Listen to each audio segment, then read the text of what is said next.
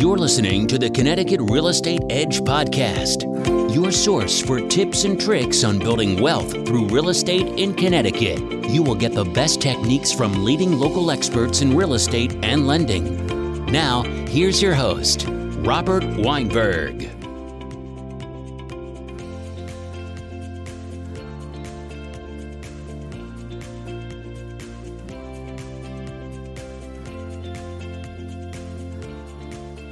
Good Saturday morning to you, everybody, and welcome to Mortgage Matters radio show and the Connecticut Real Estate Edge podcast, along with Rob Weinberg. I'm Gary Byron. Rob, good morning. Good morning, Gary. How are you?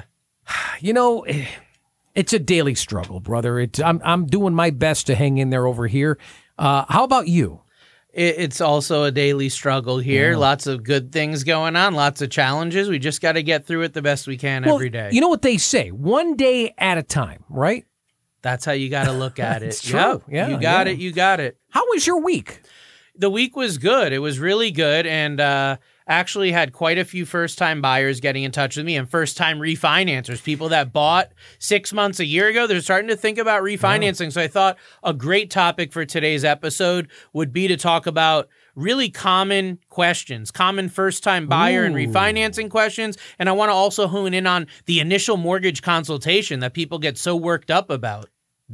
Listen, that's a great topic. And I've actually even thought of this oh my goodness, probably several past shows that we've done about typical questions that people ask you, or whether even they're at their initial consultation or even through email or over the phone and say, well, I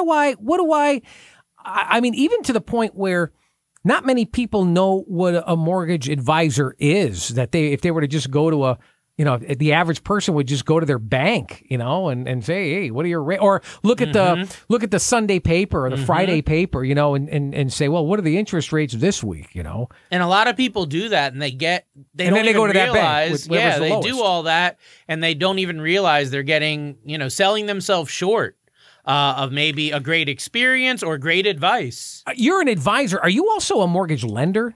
Yeah, I'm a direct lender. That's exactly what I do. So the idea is that we can take the advice and implement it.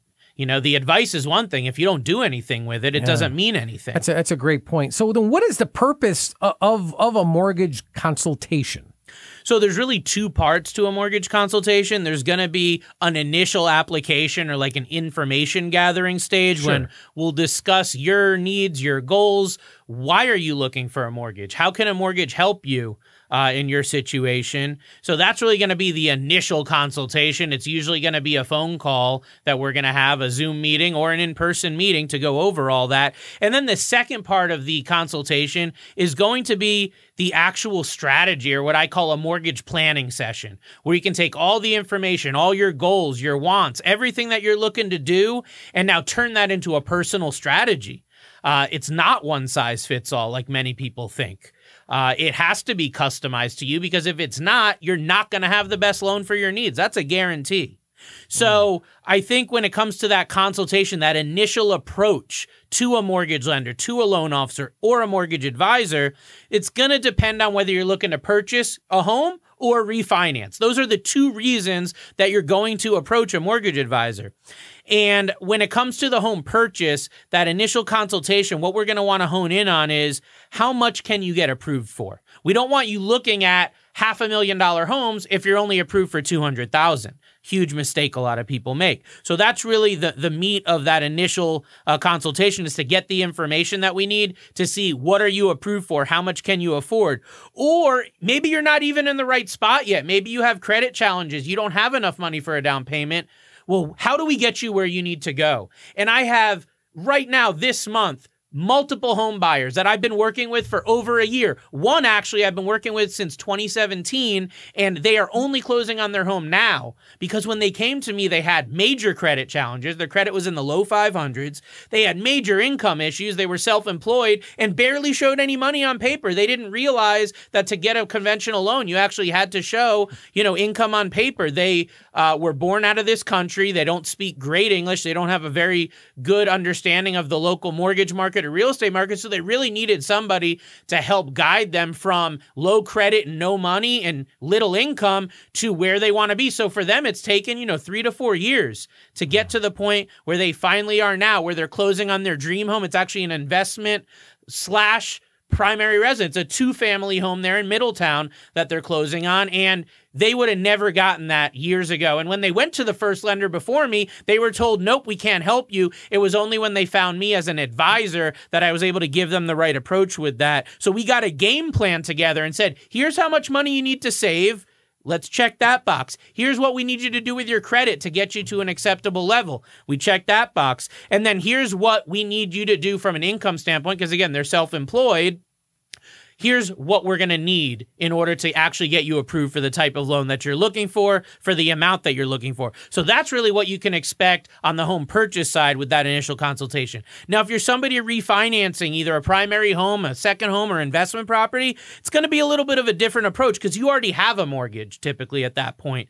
So we're going to want to find out how much money can you save through refinancing. A lot of people approach a mortgage advisor or lender to say, I have this high of an interest rate, or here's my scenario. I have a 15-year mortgage. I want to switch to a 30-year, or different ideas. They have a motive of why they're coming to the table to look at a new mortgage. So we want to find out how much money can you save? What are your motives? What are your goals? How can a mortgage play in with those? And then on that second call, that mortgage strategy call, that's when we can actually say, here's what you can accomplish through refinancing. Here's how much money you can save by doing what you want to do. But here's some other ideas as well. Like I've talked about, some people come saying, I want a 15-year loan, but I say, wait, what if we did a 20-year loan instead? Here's what you could do. I like to show my clients multiple options, different approaches, and a lot of the time I will have their light bulb going off in their head when I bring an idea or strategy to them they may not have even heard of or even considered before. That happens all the time. And then we can answer that question. Is it worth refinancing your home right now?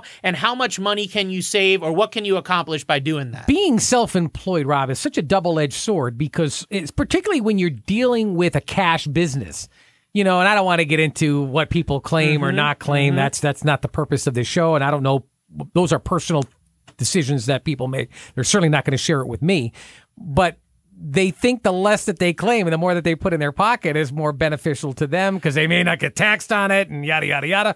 But at the same time, they're showing a lower income, and that's going to come back and bite them if they're going to go for a mortgage or even a loan. It happens all the time. People, when you're self-employed, one of the biggest reasons people start businesses is for the tax deductibility.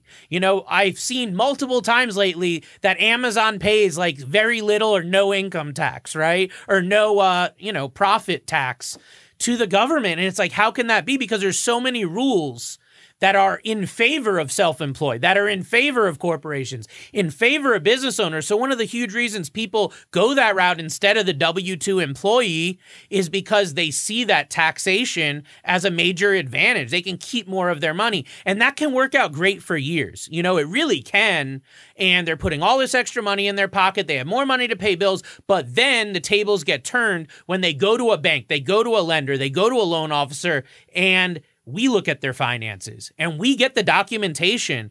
And the guy that tells me on the phone that he made $100,000 last year, on paper, he only made $30,000 or sometimes even less. Do you ever hear the rumor, and maybe you can dispel this right now, fits in with today's show. Is it $100 towards your mortgage for every $10,000 that you're borrowing? I mean, that could be, I guess, an average, but you really can't look at it as a one-size-fits-all like that because, number one, interest rates are always changing and fluctuating, as we've discussed. Number two, everybody's situation is different. So while you may be on a 30-year loan, someone else may be on a 15-year loan or 20-year loan. You may have an adjustable rate. Someone else has a fixed rate.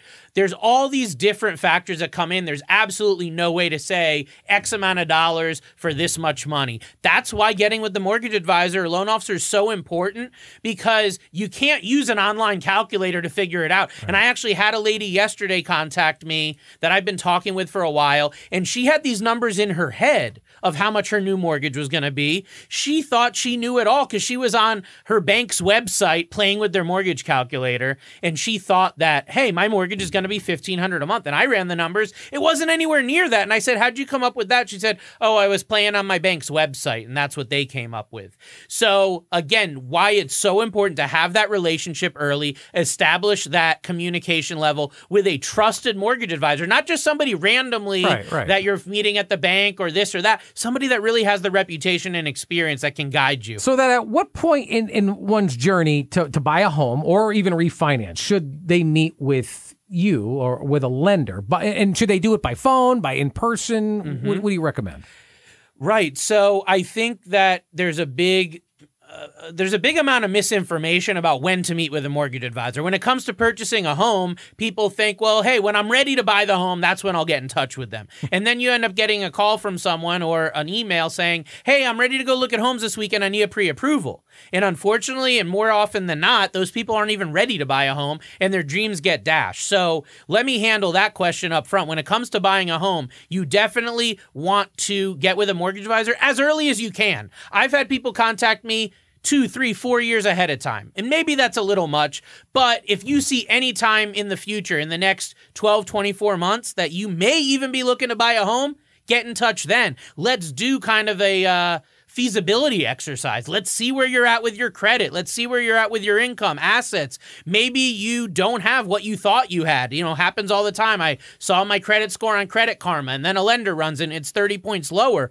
Well, had you gotten with a lender early enough, it would be an easier situation to digest. We'd be able to diagnose that and set you up with a plan. So you really want to get a game plan together for the down payment, for the closing costs, for the credit score, like we're talking about income, what debt could you pay down to get you in position? There's so many different pieces of the puzzle. When someone comes to me early, I can always give them the strategy of what they need to do. Every single time I can tell them what they need to do. The only issue becomes if you're on a tight time schedule. Credit doesn't update overnight. You don't save thousands of dollars for down payments and closing overnight. You need time. So the earlier you get with an advisor, the better. Then when it comes to refinancing, you want to get with them as soon as you see there might be an opportunity to refinance. As soon as you either hear something or see something that gives you the ability to say, gosh, refinancing might be a good idea, that's when you want to get with that mortgage advisor to schedule a consultation so you can capitalize on the opportunity. I want to talk about documentation in 1 second, but differentiate for me the difference between pre-approval and approval. And let's start with maybe how long does it take to get pre-approved as opposed to what's the length of time before I'm actually officially approved? So we really refer to it in the industry as a pre-qualification versus a pre-approval. So as far as what that is, pre-qualification is basically I'll run your credit, get some information from you, typically by phone. We can talk about different ways to meet with an advisor in a minute. Once we get that information, we just look at the numbers generically and say, yeah, you'd qualify for $250,000. Based solely on your credit report and a phone call or an information gathering. So there's no documentation, no typically, W-2 submitted, not on the pre-qualification. That's why in this market, I'm not doing pre-qualifications. We're doing full pre-approvals because you're not going to get your offer accepted if you're not going that extra step. So the pre-approval is when we get your identity verification, your asset documents, bank statements, retirement statements, W-2s, pay stubs, etc., tax returns and whatnot. Now I can issue a full pre-approval, give the seller on the home that you're actually buying the confidence in you that you're working with somebody that knows what they're doing, that's fully pre-approved you, so when they accept your offer, they know that there's certainty in regards to closing. Now, going back to the other question you had about how should they meet with the advisor, right. Before COVID, I met with probably 30-40% of my clients in the office, in person. Now, since COVID, that's probably down to maybe 10%. So it's gone down quite a bit. However, I would recommend that if you're somebody that's a learner, that's visual, that really feels better meeting with someone in person, I offer in-person consultations always to my clients. Some people, that's just better for them. They're not comfortable doing business over the phone or online, but those are the different ways. It's either going to be in person, by phone, or an online consultation, which would be more email and a online questionnaire. I prefer in person, but you mentioned something a moment ago about documentation. So what information or the documentation that you just referred to should you have just ready to go to make the most of your time when someone is meeting with their, let's say with you as their mortgage advisor? Sure. So information that you're going to need up front for that initial consult is going to be the information on your employment history. We're really mainly looking at the last 2 years maybe 3, but typically 2 years of employment history. So look at the date today, go back 2 years. Where were you working? What were you doing? How much money were you making for the last 2 years? Maybe you've worked for the same place for 5 or 10 years. Then your employment history is easy. But I had clients now, especially with the recent pandemic, that have switched jobs multiple times in the last couple years. We need a pretty thorough analysis of that. At least a ballpark. When did you start? When did you end? And what were you doing there? How much money did you make? So that's on the information side. We also want to know assets. What money do you have? Do you have money in a 401k, IRA, whole life insurance? Do you have equity in other properties? What other properties do you own? What are their addresses? How much are the property taxes? How much is the mortgage payment? All these different things are very, very important. And what are you looking to accomplish when it comes to buying a home or refinancing? So in the context of buying a home, do you have an idea of a price range that you're looking at? Do you have an idea of how much money you want to put down? Some people are adamant about taking that 15-year or 20-year mortgage. May not be the best decision, but that's what they want. I want to know what your needs are. I want to know what your goals are up front. So if I can come to you with a different approach, at least I know where your head is at and I can address that. So that's information-wise what you want. Documentation is very important in the mortgage industry. Now, while documentation is getting more automated literally by the week now, you have to provide less documents than maybe you did 5 years ago. There still is a lot of documentation. So what we're talking about is if you're an employee, a W-2 employee, we're going to want recent pay stubs, specifically 30 days, most recent pay stubs, and W-2 forms from all the jobs that you've had for the last 2 years. So that's really important. Now, if you own multiple properties or have a business, then tax returns are important. Depending on the loan program, it could be 1 year of tax returns or 2 years of tax returns. You mentioned investments, whether it's 401ks, pensions, or even whole life insurance. Let's say you have that or you don't have that. What about your own personal savings account? Does the bank even care, or your lender? I shouldn't even just presume bank. Does your lender care if, well, this is going to strap this person? You know, they've got no slack in the bank, in their savings. Or do they want to see, you know what, this person's not even tapping into this account or this savings account or this whole life insurance policy where they've got money accumulated. Let's say it's even, I don't know, $15,000 or $20,000 that they're just going to keep squirreled away for an emergency or just in case something happens.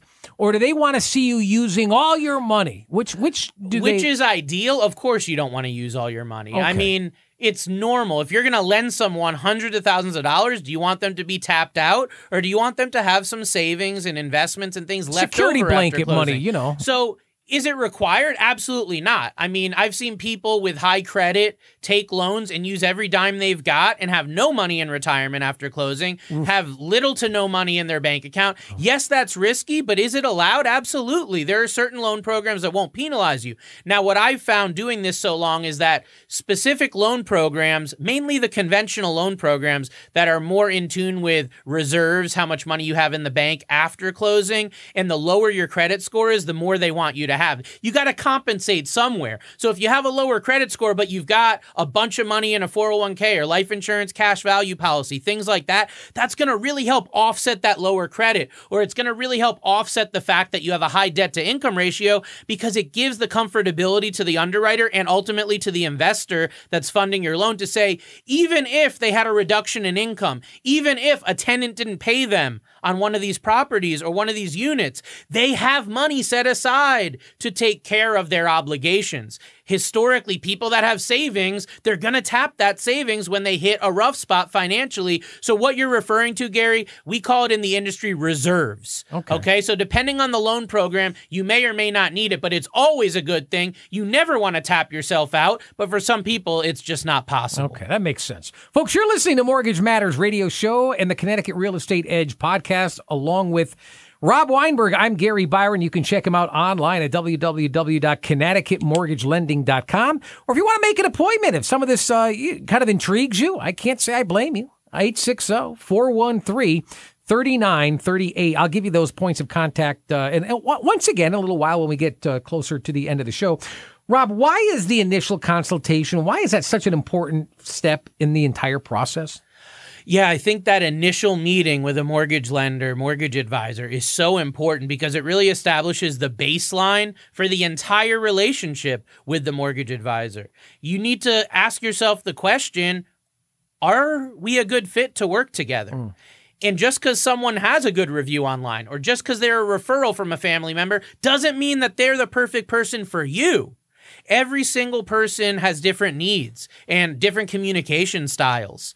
And it's really important because, like we've talked about previously in building that wealth team, this may be something or someone that you're going to be dealing with for decades to come. So you want to start off and set up the relationship on the right footing with the right expectations. So you need to find out, and you'll know very quickly, usually during that first 1 or 2 meetings and consultations, are they a good fit to work together? Do you feel good about working with them?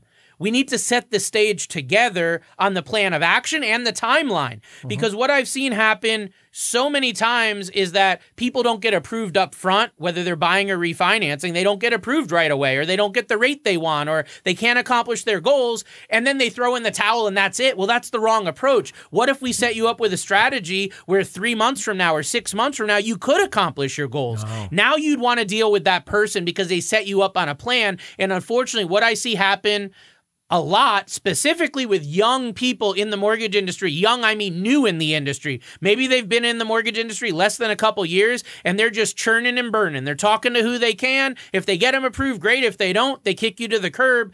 That's an amateur mistake. And I built my entire mortgage advisory practice on staying in contact, communicating over long periods of time with people, and setting them up for success. So that's really why you need to do that mortgage consultation and set up that important step very early in the process to determine, can you buy or refi now, or is there work to be done, and what is your long-term goal? Well, to that point then, what are some of our listeners, what should they be asking their lender at this initial meeting?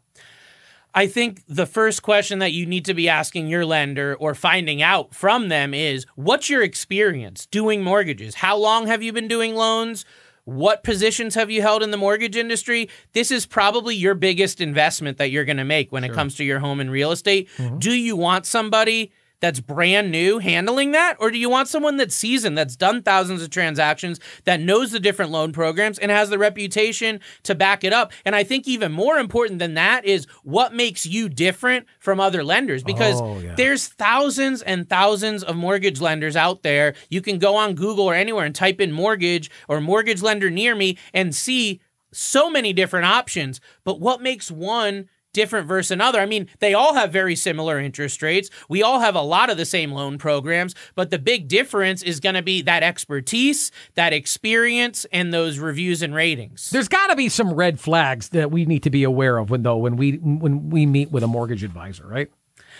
Yeah, I mean, there's a lot of red flags. So if you're being rushed through the process, if your questions are being ignored, if they're not being answered, or they're kind of beating around the bush, that's a big red flag. If your lender is being rude or inconsiderate or disrespectful to you, probably time to look at another advisor. And if they talk down to you and are condescending, that's a big thing. I really like to educate my clients and treat every opportunity to show someone and educate them on why the answer to the question is what it is. So another thing that you want to be asking your lender about, going back to the last question, is how can you guys communicate best? Like, are they best on text or email or phone calls? What do they prefer? And what are the hours that they're available? That's got to mesh with you. And if it's not going to, then that's a red flag for you that you may want another different lender. And also, who's on their team? Do they have a loan processor? Do they have an assistant? Do they have these other people that you're going to be dealing with? You usually in the mortgage industry are going to be dealing with multiple people or a team of people. So it's important that you know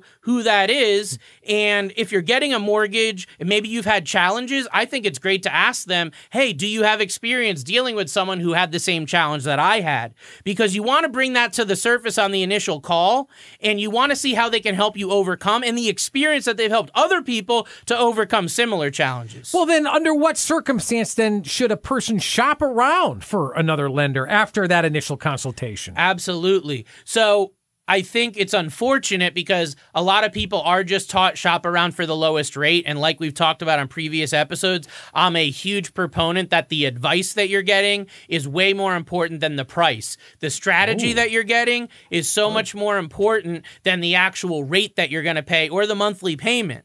So with that said, you do want to look at other lenders and you do want to shop around if you're in a situation where the communication style just doesn't jive. You know, even if someone has that bottom barrel rate, if they aren't good at communicating with you, if your personalities aren't enmeshing together, then that's probably a situation where you're going to look for somebody that's more in tune with you. Also, if you just get that gut feeling, that bad feeling that maybe you're being taken advantage of, or they're, again, beating around the bush, they're not answering you straightforward, it's time to look at another option for you of another lender. If the ratings and reviews of the lender you're working with don't get you excited to work with them, then you might want to look at another option, because any lender that's been doing this even a short length of time should have dozens or hundreds of reviews online. So that's really important. And when these red flags come up, you want to look for another lender. You want to get another opinion and then make a decision. Good advice. So then finally, I go maybe about a minute and a half remaining. What are some of the common mistakes that people make during the mortgage process that can sabotage their efforts for really the best loan they could have gotten? Yeah, so I think one of the biggest things, like we were kind of alluding to, is the shopping around. Well, once you find a trusted lender that you feel good about, just stick with them. Go with them. Don't complicate the process. If you start shopping around after you go through the whole consultation and give all the documents and all that, it's going to put you at a disadvantage because those credit inquiries are going to show on your credit, and it's going to come up at the end with underwriting. So that's a big no-no.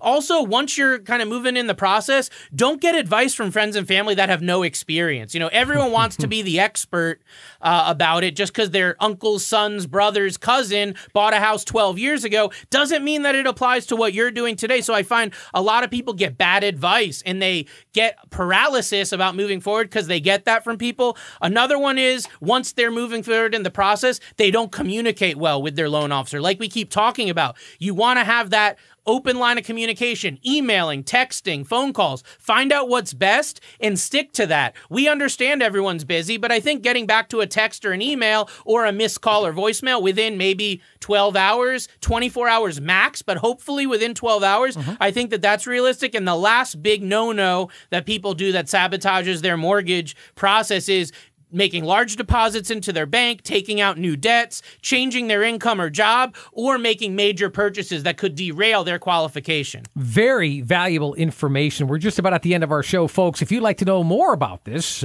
please check out their website, www.connecticutmortgagelending.com. Once again, connecticutmortgagelending.com. Maybe you've got a question that you think others could benefit to hear the answers to.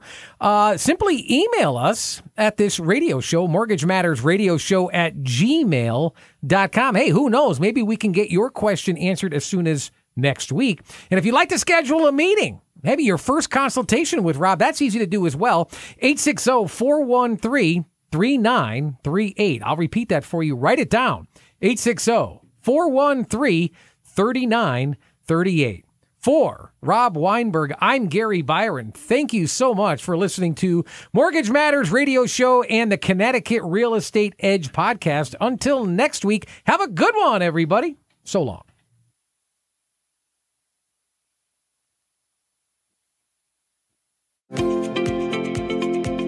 Thanks for listening. If you have questions about the information we've covered or would like to discuss mortgage financing for your situation, you can reach Robert Weinberg by visiting www.robgw.com.